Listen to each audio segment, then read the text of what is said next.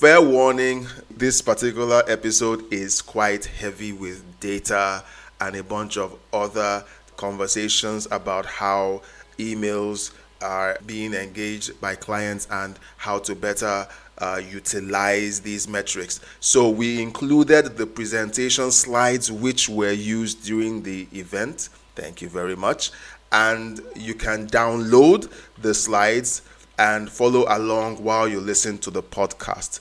It will be a great addition to your library, and we also included the email report, which was also referred to within the podcast. So the download links are in the show notes. Download them, have them ready, and take a glance at them while you're listening to the panelists present their sessions. Thanks for joining us, and let's jump right into today's episode. Welcome to the Design Course Academy podcast, where you will learn how to design a first world business in a third world economy. Here's your host, Adabarentia Jaunu.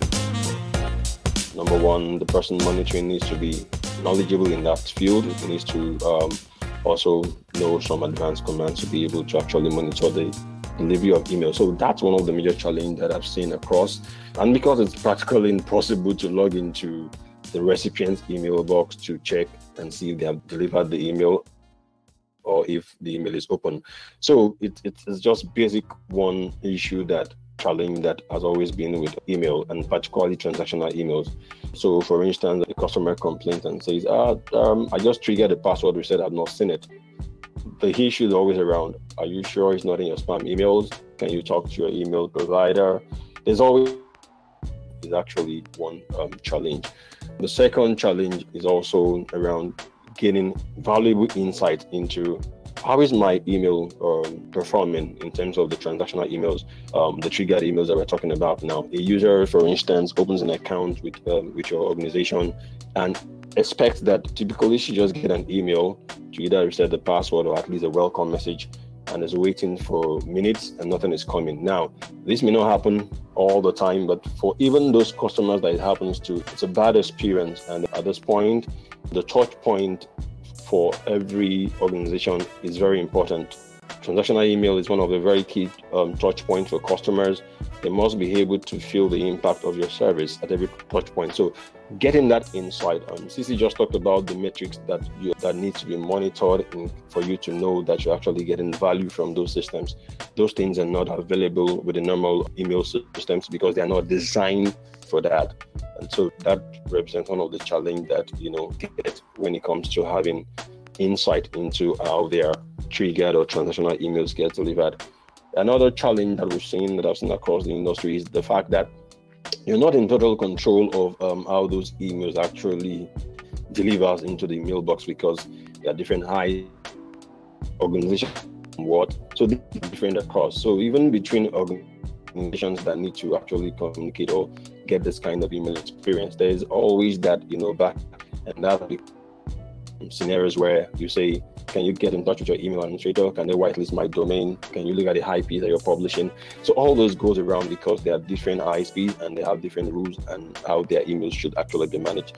Another thing I've seen across the industry is also the spam filters that are set up by different organizations, different level of securities. So there are these different components. Some organizations mandate that email authentication security solutions be put in place that enforces that you have DKIM, DMARC, SPF. These are all authentication mechanisms that different organizations have to actually set what they want. And in some cases, some organizations might set something more stringent than what others are setting. And so it means that those emails never really gets delivered, and there is no way to actually track, report, or monitor this.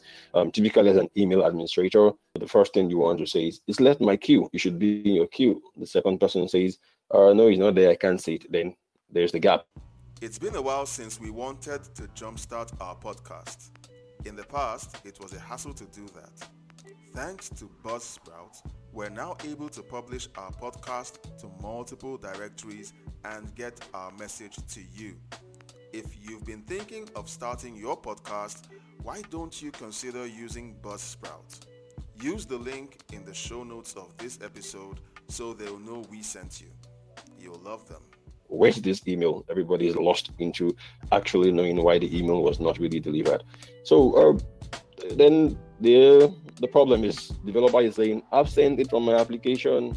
The email administrator says, it's left my queue. So what do we do about it? These are the problems we've seen, and these are all associated with in-house triggered email systems, because we see that these systems, even though they've been built to actually improve on the special email systems, there's still a couple of issues that we've seen even using some special systems to deliver triggered emails. We recently experienced that in we're trying to do our issues with the apps from Tool, and all those impacted on the user experience for the organization. So just like we've mentioned, there's all this impacts on the rate at which your transactional emails goes out. And like I said, it's really a very bad touch point and experience for the customers when they're not able to trigger an email and get the response as they should. We all know that, of course, the infrastructure changes from time to time, and that affects IPs, affects some settings and all of that. All these reasons why trigger providers, once they see change in IPs, then they begin to flag it as an unknown IP, and then the emails never get delivered. There's also the problem of domain reputation. Like I mentioned, this are actually very different from each other. It's not enforced globally. It's a practice, so people determine what. So if we're implementing something different from what I'm implementing, reach is damaged in that case because those emails don't get delivered. One other thing we've also seen a huge problem is being able to actually analyze how your emails are actually performing, whether it's triggered email or statement email is always a huge problem with in-house systems that are used. And you can actually track the live queue of what your email is doing. You have to rely on tools, like I said. You don't get insight into, did the user unsubscribe from my email? Did the user put my email in a spam box? So all these are just issues. You can track open rates. You can know whether the email is actually opened. And it becomes a problem for both the developers, the email administrator, and eventually the customers you're trying to serve. So these insights are very necessary, because solutions are not able to actually give you those kind of insights into those solutions. Thank you, Sisi. Thanks, Michael. Yeah, thanks, Mike. So I completely agree to the points that monitoring or the kind of insights that you have to draw can be very complex, right? I think it's not just one direction that you have to go. There are like multiple other metrics, and then some of the metrics are obviously visible, and some of the metrics like the overall inboxing that your actual users are getting. That's something which is not directly visible. There's a lot of expertise that is needed to actually get it done, and also it's not just internal expertise, but also you need to have the right set of tools and the kind of relations with the mailbox providers in case you run into issues. To be able to resolve them, you need those specialized relations, and then that definitely is a breed of expertise in itself. The typical reasons why a brand would typically move from an in-house infrastructure or an internal CRM to a cloud deployment, right? While the entire data can sit in the infrastructure, but the mail, at least the email piece, the email delivery needs to happen from a cloud for the specific reason that we have seen a lot of Indian banks moving away, or a lot of Southeast Asian banks that we work with, maybe Standard Chartered or ICICI Bank or Axis Bank, or these are some of the largest banks are in these regions, and they're all in cloud. For this specific reason that the whole deliverability situation is a very complex thing, and then specialized infrastructure and a close monitoring, which is not an in-house expertise also. So that's where I think brands are looking at a cloud deployment. Also, another factor is that while this all becomes a closely monitoring situation, it requires a dedicated team to look at. But the story is the core focus of the brand is their core product, not email. For example, if it's a bank, core banking is a product, not on how to deliver the email. Right? I think that is one of the channel out there, but then it's not the core expertise that a bank or any brand, as a matter of fact, should focus on in terms of building those capabilities. So the third driving factor that we've seen is that the internal operational costs. And one is, of course, the server deployments and the people deployment for the sake of monitoring and all the other pieces. Extra add it up with the deliverability issues or the perceived ROI loss because of the deliverability issues that get encountered and then with staying long. That is going to be a significantly higher cost incurred than any cloud deployment that goes with. And this is not just one survey. I think it's been across the globe, have been done multiple times, and this is the precise reason why a lot of brands are today looking at moving to a cloud deployment for email rather than actually building the expertise in-house. On to the next slide. Okay, I guess we've heard from both sides of how the transactional email experience is with using in-house and also cloud-based triggers. Mr. Michael, maybe you want to share with us what has changed from your problems and issues since you moved to a cloud-based triggered system. It's been a while since we wanted to jumpstart our podcast. In the past, it was a hassle to do that. Thanks to Buzzsprout, we're now able to publish our podcast to multiple directories and get our message to you. If you've been thinking of starting your podcast, why don't you consider using Buzzsprout? Use the link in the show notes of this episode so they'll know we sent you. You'll love them. Thank you, CK. A lot has changed, and I'm excited to talk about it. There's been a huge difference from operating in-house and going to the cloud. I've been a huge fan of cloud. Fidelity is one of the companies that actually embraces the cloud a lot. We're one of the very first company to actually move our entire messaging and collaboration solution to the cloud for the entire organization, doing a lot of stuff in the cloud because we've seen the value of it. So when the opportunity came for us to actually consider this service for the cloud, it was one thing that was embraced by the management because we want to be able to provide that good touch point and customer experience for all of our customers. And we have the backing of the management in all the way for that. So we've seen faster delivery. Then that came to my mind when we started working with this. We had to just prove the concept and the value of this solution. And during that period, we had the similar issues of a user saying, I'm sorry, I didn't receive my email in my box. I triggered an email and I didn't see it. It was easy for us to go into the cloud Post panel and actually see that the user have opened the email. So I actually called back the user personally, called the line and says, hello, sorry, you triggered an email. Did you receive it? And she confirmed, yes, I opened the email.